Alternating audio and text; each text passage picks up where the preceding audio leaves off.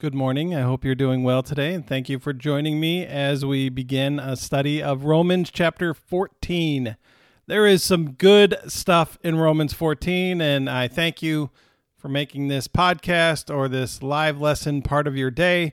Hope you're doing well today. It is a sunny morning in North Texas, and it's supposed to be like 70 degrees today, so another day in paradise, or should I say pollen dice. A lot of stuff in the air, but anyway, it's a good day, and it's a good day to study Scripture, especially Romans 14. Lots of good stuff in here, so thank you for making this part of your day.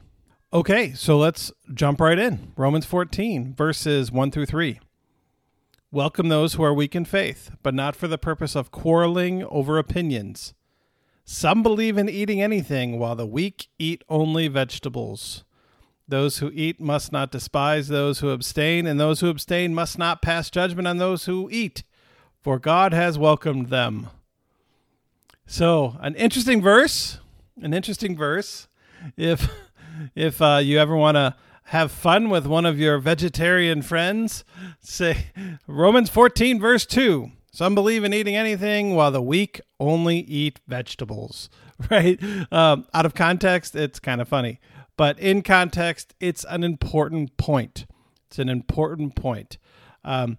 We must accept one who is weak in the faith, whose faith is weaker than ours. That's what Paul is saying.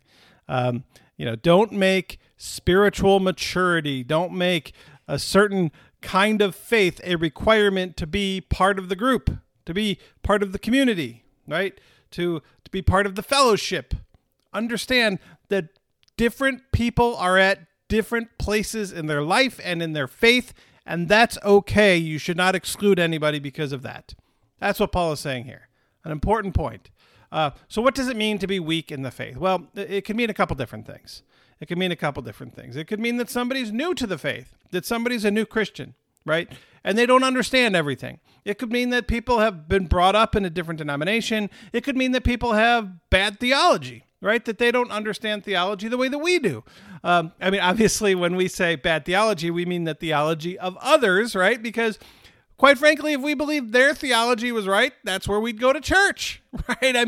It's not like, they look at us and probably say we have bad theology. And in some ways, maybe we do. I don't know.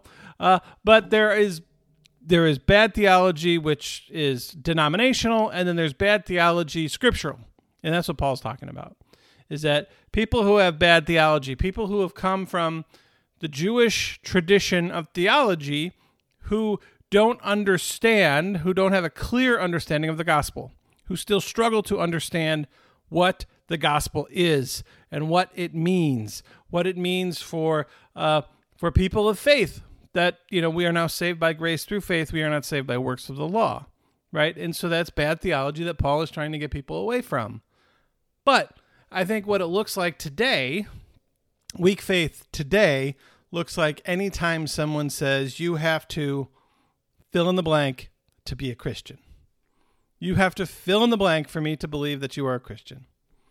You have to vote Republican for me to believe that you are a Christian. You have to vote Democrat for me to believe that you are a Christian. You have to give 10% for me to believe that you are a Christian. You have to, whatever it is, you have to go to church every Sunday for me to believe that you're a Christian. You have to believe all gay people are going to hell for me to believe that you're a Christian. You have to believe whatever. The list goes on, right? For me to believe that you're a Christian. That is weak faith.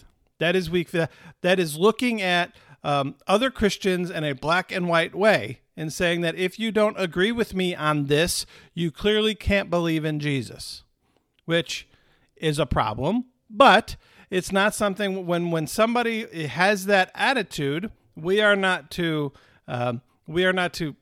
kick them out of the community, right? We're still to welcome them and to try to figure out ways that we can be in community with them. Now, there is a difference between someone who is weak in their faith, right? Someone who is purposely rebellious, right? Trying to draw people away from the community, trying to draw people away from the faith that we understand, the scriptural faith that we understand. And so we need to be clear about that. But okay, let's talk about vegetables. So there are people back then, there were people who refused to eat meat for spiritual religious reasons, right? They could have it's meat that could have been sacrificed to an idol, to a pagan god. Maybe it wasn't kosher, whatever. And so there were people who were sticking to Jewish dietary regulations, and so instead they just ate vegetables. And then there were other Christians who said, well, that doesn't mean anything to me. I'm not worried at all about any of that. So I'm just going to eat meat. And so basically those who ate meat looked at those who didn't, like, you guys don't get it. And those who didn't eat meat looked at those who did eat meat and thought, well, you guys don't get it. You clearly can't believe in Jesus, right? You don't understand Jesus if you're eating meat, or you don't understand Jesus if you're not eating meat.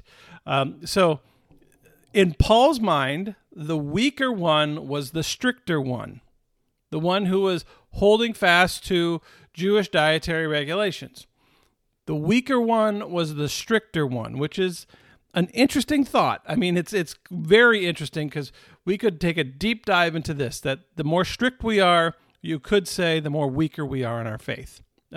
And so because strictness is legalism, and legalism takes away the grace of God. And so, because basically what you're saying is that you are earning your salvation. So, however, the weak ones do not see themselves as the weaker ones.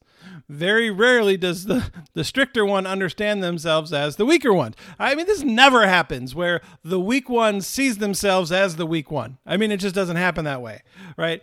They thought they were the strong ones and that the meat eaters were the weak ones. But legalism has a way of making us think that we are strong, that we've got it right, and that others don't. That's the self-righteousness that comes from thinking that we are going to please God because of our works.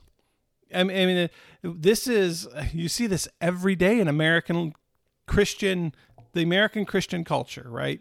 And this is what Paul is saying, is that, it's those who trust in God's grace who are the stronger ones in their faith. And so I find that to be a really interesting duality here within the first three verses. So let's go to the next three verses, verses 4 through 6.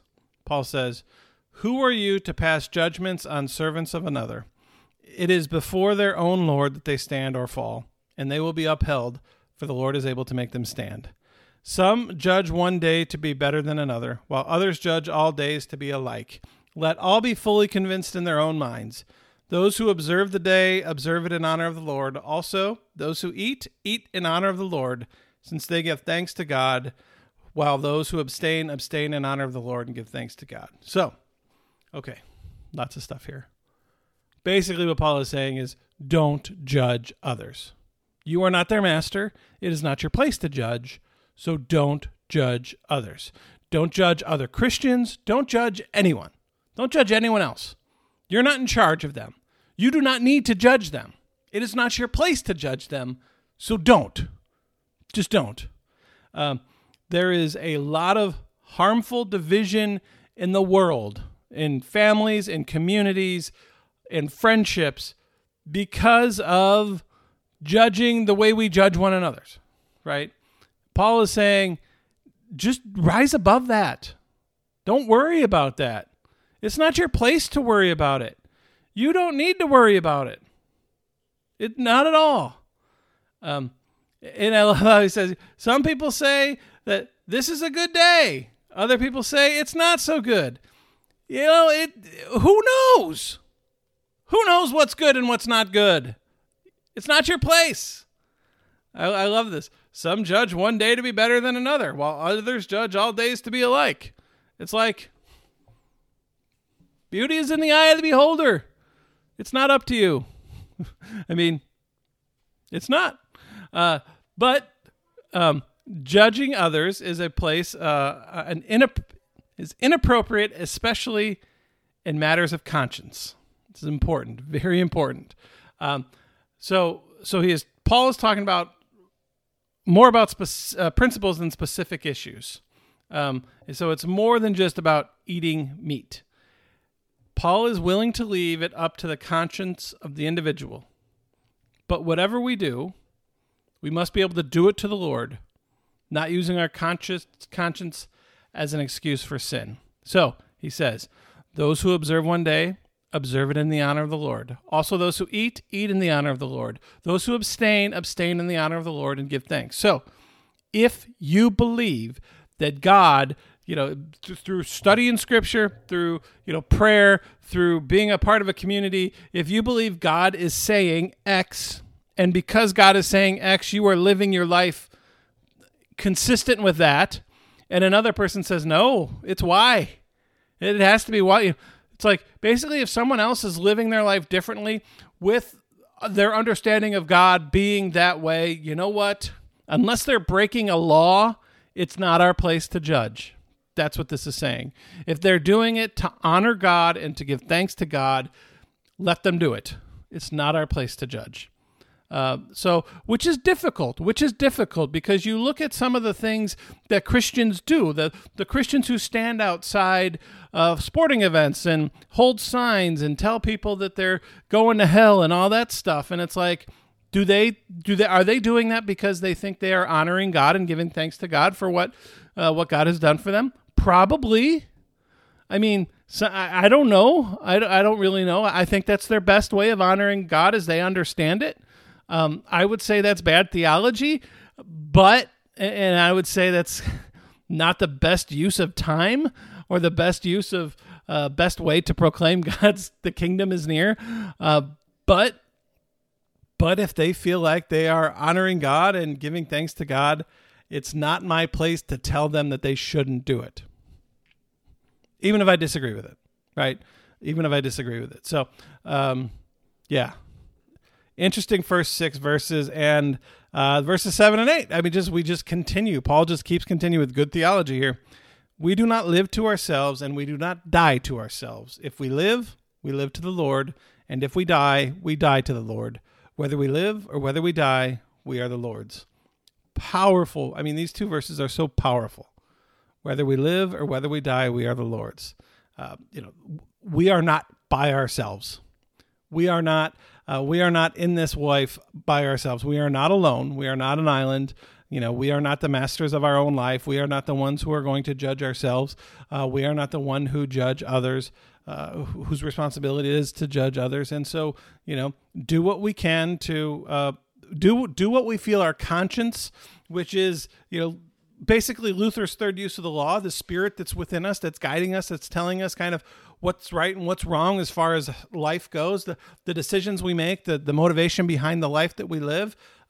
Do those things to honor God and to give thanks to God, and do it for the Lord. Whatever we can do, we live to the Lord, we die to the Lord. We are the Lord's. Live for the Lord, And so it's a reminder from Paul just to put everything into perspective. Put everything into perspective and make it all about God. Make it all about God. And he's going to continue this in as we get further into the chapter. And so let's go to verses 13 through 15. Paul writes, "Let us therefore no longer pass judgment on one another, but resolve instead never to put a stumbling block or hindrance in the way of another. I know and am persuaded in the Lord Jesus that nothing is unclean in itself, but it is unclean for anyone who thinks it unclean. If your brother or sister is being injured by what you eat, you are no longer walking in love. Do not let what you eat cause the ruin of one whom Christ died for." Okay. Good stuff here. Good stuff here. We could cause someone else who is new to the faith, someone who maybe doesn't have the theological training that we have, or to fall in a couple of ways. We can use our self-righteousness to beat them down and to make them feel guilty. Like, hey, you are doing this wrong. You are doing this Christian thing wrong. And or we can do it by enticing them to do something that they consider a sin, right? In their conscience, they think that eating meat is a sin. And so don't be the one who then talks them into eating meat, because for them, they're crossing a line that they're not comfortable with, right? And so don't be the one who draws them into temptation. There are things that you might do that you might not consider sinful, that I would feel uncomfortable doing. Plain and simple. There are some things that you might just be like, it's not a big deal. And there are some things that I might do that I don't consider are a big deal, but you might consider it a line you're not ready to cross. There's some a number of different. You look at cuss words and little lies and all the way that we raise our children and all kinds of things. And so we have to as people who are called to love one another, do not be a stumbling block for the other. Right? If you're eating dinner with somebody who is uncomfortable eating meat, you know what? Don't eat meat for a meal. Don't eat meat for a meal. Don't eat meat when if Jesus was willing to give up his life for the sake of that person, then be willing to give up brisket for one meal, right? I mean, it's okay. It's not going to kill you. Do all that you can to show love for the other, even if it means being uncomfortable for a meal or a day or wearing a mask in public or whatever it might be. I mean, don't make everything about yourself. Make it about where we're doing all that we can to honor God and to give thanks for God and to show love to God and to our neighbors. So Paul is saying, don't be a stumbling block. Don't be somebody that makes others go, man, those Christians, I just don't want anything to do with them, right? Be willing to love your neighbor by not necessarily agreeing with them, but pacifying them for the moment, right? Don't try to make them feel through your own self-righteousness. Don't try to make them feel like they're doing something wrong. Don't do something they consider. Don't try to talk them into sinning, crossing that line. It's an important way that we can love one another, as Paul talks about here. Okay, verses 17 through 19. For the kingdom of God is not food and drink, but righteousness and peace and joy in the Holy Spirit. The one who thus serves Christ is acceptable to God and has human approval. Let us then pursue what makes for peace and for mutual upbuilding. The one who serves Christ is acceptable to God and has human approval. Important verse. An important verse. Probably one that you're unfamiliar with. The one who thus serves Christ is acceptable to God and has human approval. The higher call of the kingdom of God it's more important than food and drink.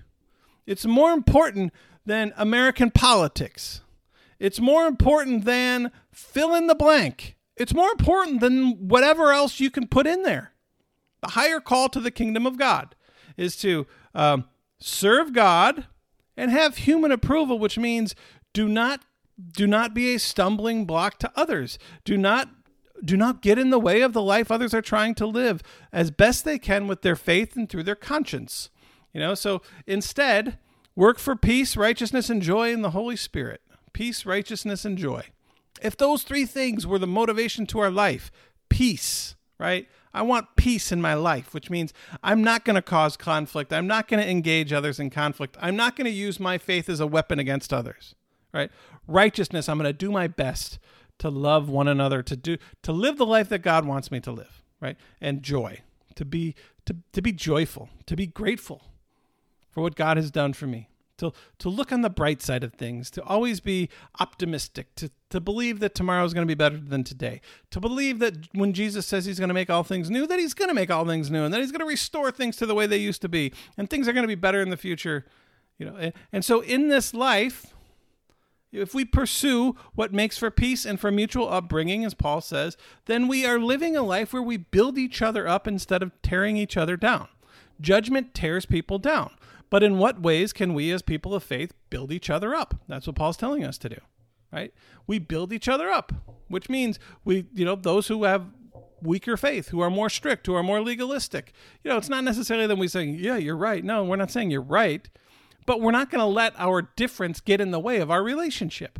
And we are struggling with that big time today, where our differences are more important than our relationship, where our differences are more important than our faith. than what God is calling us to do and who God is calling us to be. So get over yourself, basically is what Paul is saying. Get over yourself. Make it about Jesus. Pursue peace and mutual upbuilding. There you go. Okay. Verses 22 through 23. This is a good chapter, folks. I hope you're enjoying this chapter as much as I am. I'm getting a little preachy this morning, but that's who I am. It's what I do. Okay. Verses 22 to 23.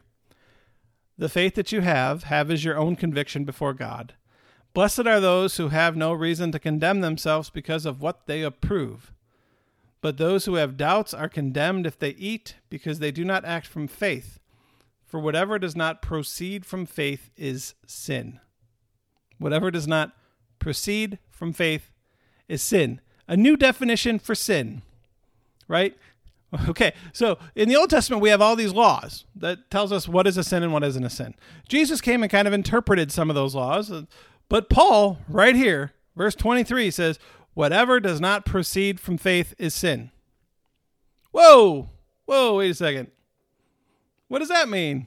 Well, we'll talk about that in a second. Okay, so basically, the faith that you have as your own conviction before God.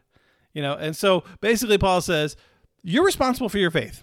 And if there's anything in your life that is getting in the way of your faith, get rid of it. Why are you still holding on to it? What's the point of having it? Judging others. If that's a part of your life, that is getting in the way of your faith. Why are you still doing it? Right? What else do you have in your life that you're holding on to that is getting in the way of your faith? Get rid of it. Because real happiness, real joy is found in being closer and closer to God. Closer and closer to Jesus, right? We have all these things in our life that we think are going to make us happy, but Paul says, you want to find happiness, you want to find joy, get rid of all the things in your life that are hindering you from having a closer relationship with God.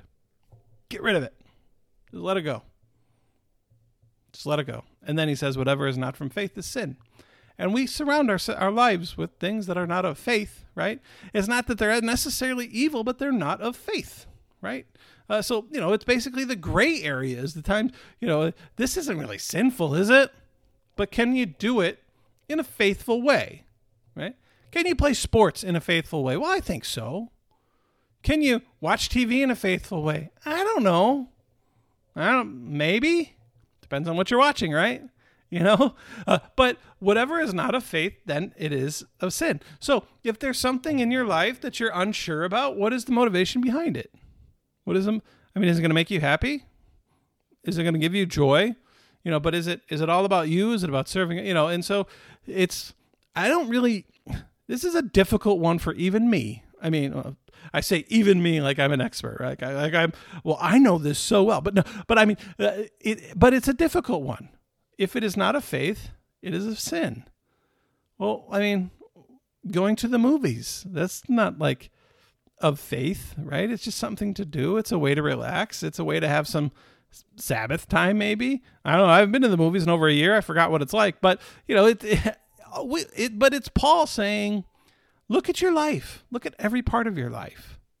Look at every part of your life. And the things that are not of faith, it's a sin. That's what Paul says, And so I'm going to end it by saying it's an opportunity to reevaluate. Paul is saying that the closer we get to God, the more joy and peace we have in life, and get rid of everything else that is hindering us, that is a stumbling block from us getting to God, including the way we treat others, the way we judge others, the way we make others feel guilty, the way we make them feel like they don't like they're not as smart of when we are talking about others, do all that we can for peace and mutual upbuilding.